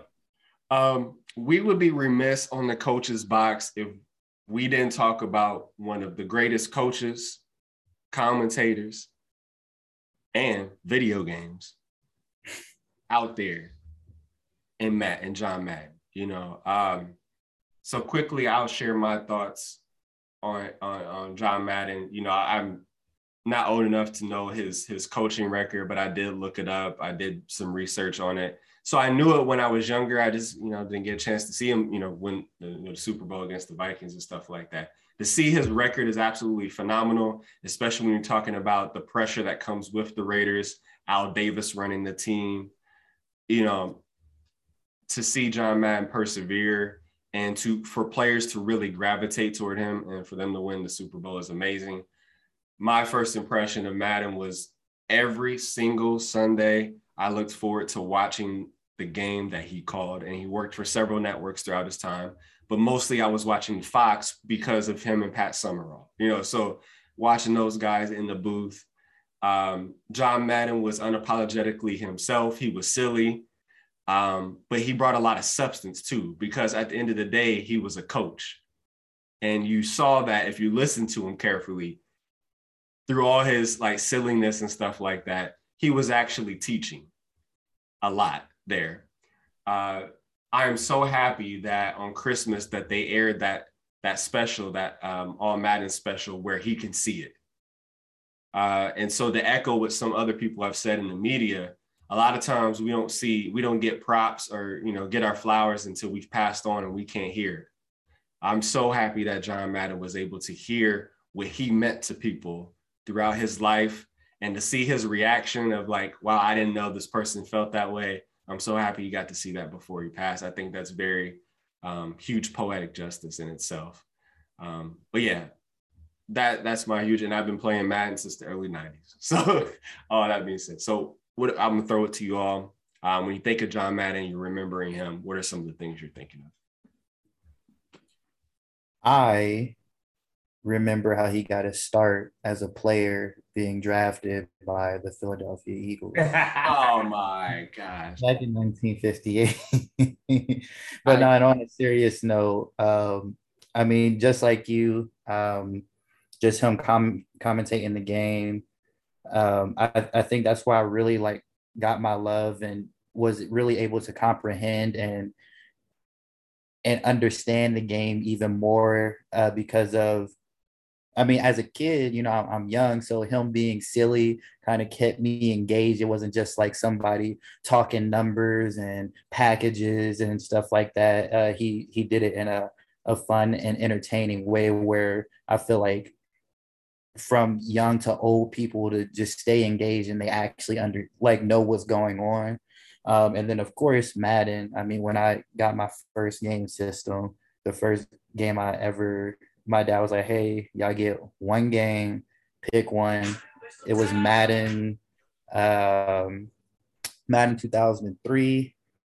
And you know, I played Maddens before that, but that's the first time I, you know, got my system, and you know, the rest is history. But an icon in the game, you can't find one bad thing on him from players. That's what, or co-workers and or anything. He was just a great guy. I mean, of course, we never met him, but and then I mean, early on we talked about we just can't assume anything, but I mean,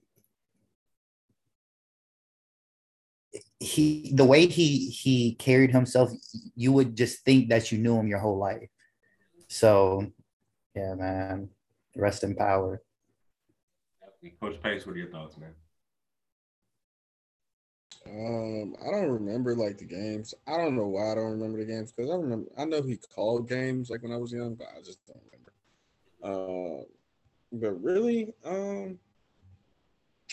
I would say I always knew Madden. First of all, was the 03 Madden the one with Eddie George on it or Marshall Faulk? Well, Yeah, Fall. Yeah. I thought so. I think my first one was 2000 then because that was Eddie George. Okay, I remember the one with Eddie George. Yeah. But regardless, man,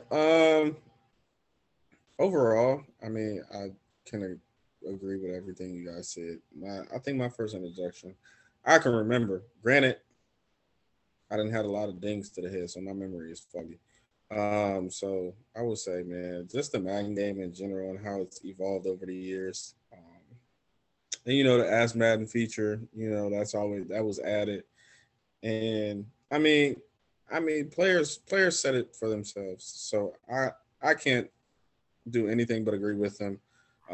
He had that voice. It kind of reminds me of the Brent Musburgers and the Gus Johnsons of the world.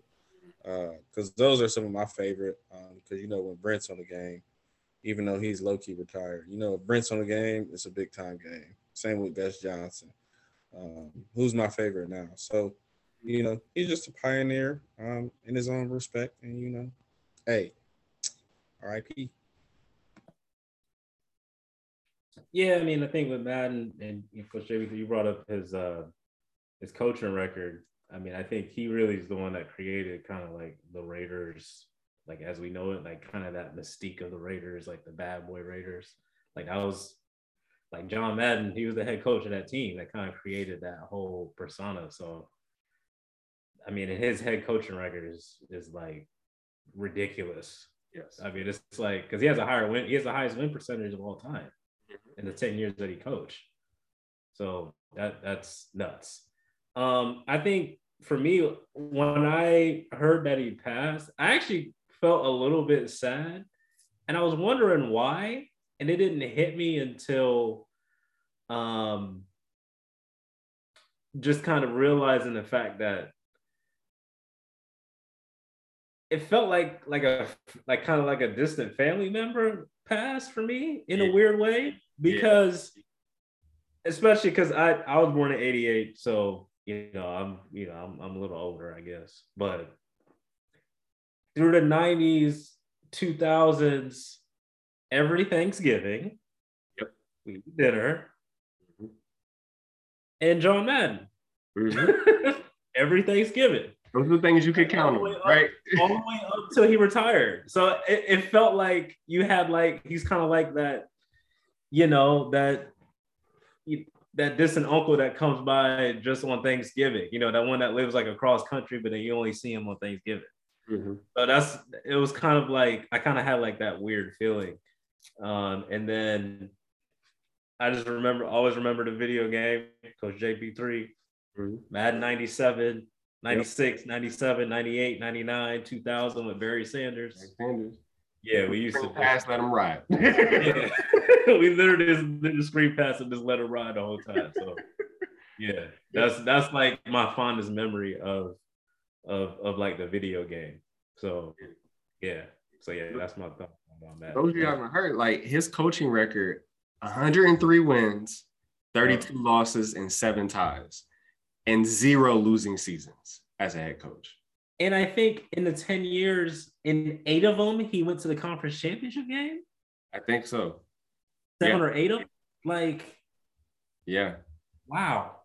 So it's kind of a shame that he's not put on a higher pedestal as a coach. I think his broadcasting career was so legendary, I think, people forget that he was like such a great coach. But really, he's like, when you look at his coaching record, I mean, he's a top, 5-3 coach? Because everybody talks about Shula and Belichick, but really Madden should be like that third name you list. Mm-hmm. He was 9-7 in the postseason. So he was getting you to a top tier game every year. Yeah, that's crazy. And he was coach of the year in 69. So they won the championship in 67, and he's still got a coach of the year after that in 69. So, yeah. That's crazy. So Philly boy. It all goes back to Philly. Definitely will be missed. But so happy that he was able to touch so many people's lives and meant so much to people. And then just to us as fans of the game, we became fans of him too. So definitely a full life and need more people out there like that. So we're going to switch gears quickly. We're going to wrap up here in a few minutes to the NBA because, the Lakers can't stay out of the news. We all got to talk about the Lakers. So here's your Lakers fix for this episode. Okay, so everybody's like, house is burning, everything's going on, everything's bad for the Lakers. And now some of those people are switching their narrative to say that, hey, the Lakers are turning the corner because they've won at least 3 out of their last 4 games, if not 4 out of 5. Last 4, for the last 5 games. So my question is, have the Lakers finally turned the corner? What do you say? Go ahead, Coach Pace. No, Russ is still on the team. Next. I'm going to say no. I'm saying no because even with Russ, and again, I've maintained that Russ is a problem, not the problem, but he's definitely a problem. But problem is for this team is winning the championship. And in order to get there, you have to beat either the Phoenix Suns in a series or the Golden State Warriors in a series. And I don't see them being either one of them in a series. I'm not worried about anybody else in the West, or I wouldn't be worried about anybody else in the West in a playoff series besides those two. And right now, how it looks, they're a second round playoff exit because they're either going to play Golden State or Phoenix in the second round. I still think they can win because you got LeBron James. I think he can figure it out. I don't think they would be a first round exit, but I don't think they can beat Phoenix or Golden State. So based on that and based on the expectations, no, they haven't turned the corner. Are they even getting into the playoffs? Yeah, they're gonna make the playoffs. They're gonna make the playoffs. It's just that with what they're doing during this run, what LeBron is doing, I mean, they're just going to flame out because, I mean, with his age, and yes, he takes great care of his body, but like there's going to get to a point where like he's doing, we're not even at All-Star weekend yet, and he's playing as if, it's a playoff push. Mm-hmm. And that's not good to be doing that so early on, but you have to because the team has underperformed up till this point. i.e. AD and Russ. So, and the thing that sucks about it is that you assume that he's doing these things, and then when AD gets back, he can cut his minutes, but that won't be the case because AD is on nothing this year, and I don't know why, but he definitely got comfortable with that bubble ring, and like he just doesn't have that it factor. He's just too nonchalant. So I wouldn't say they're turning a corner. It's like putting a Band-Aid over a huge gash wound. Like it's not helping you. Like you're still bleeding above and below the Band-Aid. You need to go to the hospital. Because AD to me is the biggest issue because I think this whole team was predicated on the fact that AD was going to kind of take the mantle of being that number one guy, and he hasn't. Now his numbers aren't bad because I think it's like 24-10 or something like that. But I'm like, no, you need him to be like a top 5 player. That's just not top 5 player production. So to me, like that's like the number one problem with the Lakers, that he's not being a top 5 player. Not even top 5 in his position. Or at least and then I don't know why he don't want to play center. I'm like, dude, everybody shoots threes now. Like, just play center. He was playing center in the bubble. Why aren't you? Yeah, that's why I'm just like, nobody's really banging like that down low anymore. Like, just play center. Yeah. Fat too now, but Yep. I'm gonna say this quickly. They're my 2 cents. So they won 3 out of the last 4. We'll see if they beat Atlanta here. They look good right now. They look good. They'll probably win this game against Atlanta. We're just gonna go on what we know of 3 out of the last 4 games.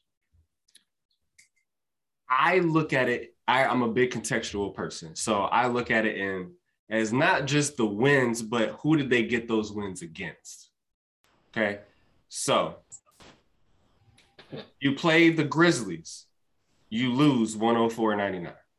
Okay, so you lost. They were up 18 too. Don't forget that.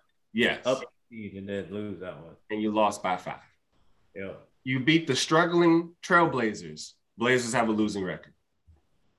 You beat the Timberwolves. Timberwolves have a losing record. You beat the doormat of California. Anthony Towns either. No, Towns didn't play that game. That's absolutely right. You beat the doormat of California, the Sacramento Kings, losing record. So, in my opinion, you've done what you were supposed to do. Why should I give you extra credit or big points for doing what you were supposed to do? That's like you in a relationship. So if I'm in a relationship, right, and I have been doing, horrible things, and I'm like, well, at least I ain't cheating on you anymore. It's like, no, you're not supposed to be cheating in the first place. So I'm going to give you credit for not cheating anymore? No, you weren't supposed to be doing it. That's the Lakers right now. They cheating on their girl. That's what they're doing right now. They're doing what they're supposed to do. And until they start beating the more talented teams in the league, I don't feel comfortable saying that they have found a rhythm, that they have, they're turning a corner, or that they're going to be effective in the playoffs. And I don't think what enough people are talking about is that the addition of Russell Westbrook was an indictment on Anthony Davis. In my opinion, I'm just going to say, I'm just sharing my opinion. No. Because if AD was legitimately supposed to get the keys to the car and he was doing his thing, there's really no need for Russell Westbrook. Nope.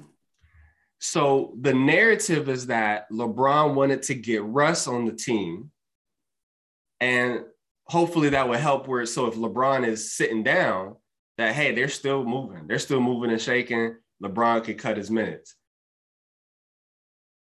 That tells me that he didn't have the faith that his boy AD could do that. So you needed another person to come in and help do that, because he didn't believe that Anthony Davis could fulfill the mission that they had set out to do years ago when he first joined the team. Because they're boys, LeBron will never, ever, ever say that. He will spin it any way to make it seem like he wasn't trying to call out his boy. But I think people missed the point, because people say, oh, well, this is just only to help out LeBron. He is getting older. Now, this was because AD wasn't doing what he was supposed to do. And LeBron knows that. And LeBron said, if we're going to have any chance at another championship, we're going to need somebody else to come in here to relieve these minutes. And he's living his nightmare right now because his plan has so far backfired. To Coach Murph's point of all these minutes that LeBron has to play now, this was not the plan. This is the opposite of why Russ was brought onto the team. And it is not sustainable. He's going to burn out eventually. As great as he is going to burn out eventually. It's going to catch up with them eventually. And if those two don't get their act together, because LeBron, you know, he's a very calculated individual, but he has taken a lot of sacrifices in this because he said, you know what, listen, put me at center, put me in this position, I'll guard it. That's why he's getting dunked on. You used to never see LeBron get dunked on. It's not just because of his age, it's because he's taking more risks because he's going against bigger people now. He's guarding the basket. Yep. It's not LeBron's job to be guarding the basket. No. Especially at this point in his career. But he knows that his boy ain't going to do it. Nope. So he's like, I'm not going to call you out. What I'm going to do is I'm just going to put it on my shoulders and I'm going to go ahead and do it. So that's why he's getting put on posters now. Yeah. And it's that is what we're really seeing. And that's what worries me about the longevity of this team in the season is because those things are not being fixed. It's not like everyone's doing their part and they're just not winning. They just need a little thing here, their little tweak will be fine. That's not what's happening with the Lakers. It's Russ's turnovers, it's AD's selfishness, and it's LeBron's major minutes. All those are a recipe for a first-round playoff exit, if not addressed right now. That's all I got to say. Maybe a question for next week's show. Everybody's talking about trading Russ. Do you trade AD? You probably get more for him. Yeah. I've been saying that for a while. Get rid of AD. Not going to trade for a car with a broke-down transmission? All right. Well, you either trade for the broke-down transmission or the one that, like, I don't know, the gear messes up every time you try to change gears. It just, like, goes super fast. It won't slow down. Or the brakes don't work. That's probably a better analogy. Just don't have two cars sitting there then. Yeah. That's what the Lakers have. Two cars that don't work. And one, it's like and then LeBron's like that. It's a Bentley, but it's old. But it's a Bentley. Oh, that 2015 Bentley? Yeah. It's like a 2015. Like it don't have Apple CarPlay in it, but it's like it's a Bentley.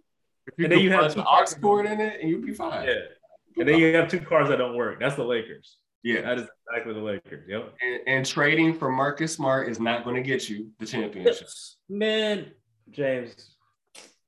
We're not going to get into that. I was going to give like a Buddy Hield, more credible name. Marcus Smart. Somebody. That's the rumors swirling around. All right, man. You know it's going bad in LA, and this is not a shot at him. This is just saying that in comparison to all the other talent that's there, that the bright spot for the Lakers is Carmelo Anthony because he's been balling. Carmelo has been anyway. At least at home, anyway. At least at home, yes, he's been hooping. He gets you in that paint, that post up. It's a wrap for you. It's a wrap. Yeah. And he's really good at catching and shooting. He's adjusted his game. He's accepted that, and he's doing really well at it. And this was supposed to be his year to get that championship. And his boys are messing it up for him. Messing it up. Russ out here being Russ. All right. Russ. AD being AD. Yeah. So we appreciate y'all hanging with us. We had to pack a lot of information in a short time period. We look forward to next week's episode. So we're back into the weekly episodes now. Just took a little break for the holidays. Anything y'all want us to talk about, hit us up on IG, C-Box Podcast, Twitter, C-Box Podcast. We're pretty much anywhere, you can find us there. TikTok, C-Box Podcast. We always putting videos up. Anything you want us to talk about, we'll talk about on the show. We appreciate y'all tuning in. Thank you for stepping into the Coach's Box once again. On behalf of Coach Pace, Coach Murph, and Coach Natty T, I'm Coach JP3. Y'all stay blessed. Y'all stay safe. Talk to you soon. Peace.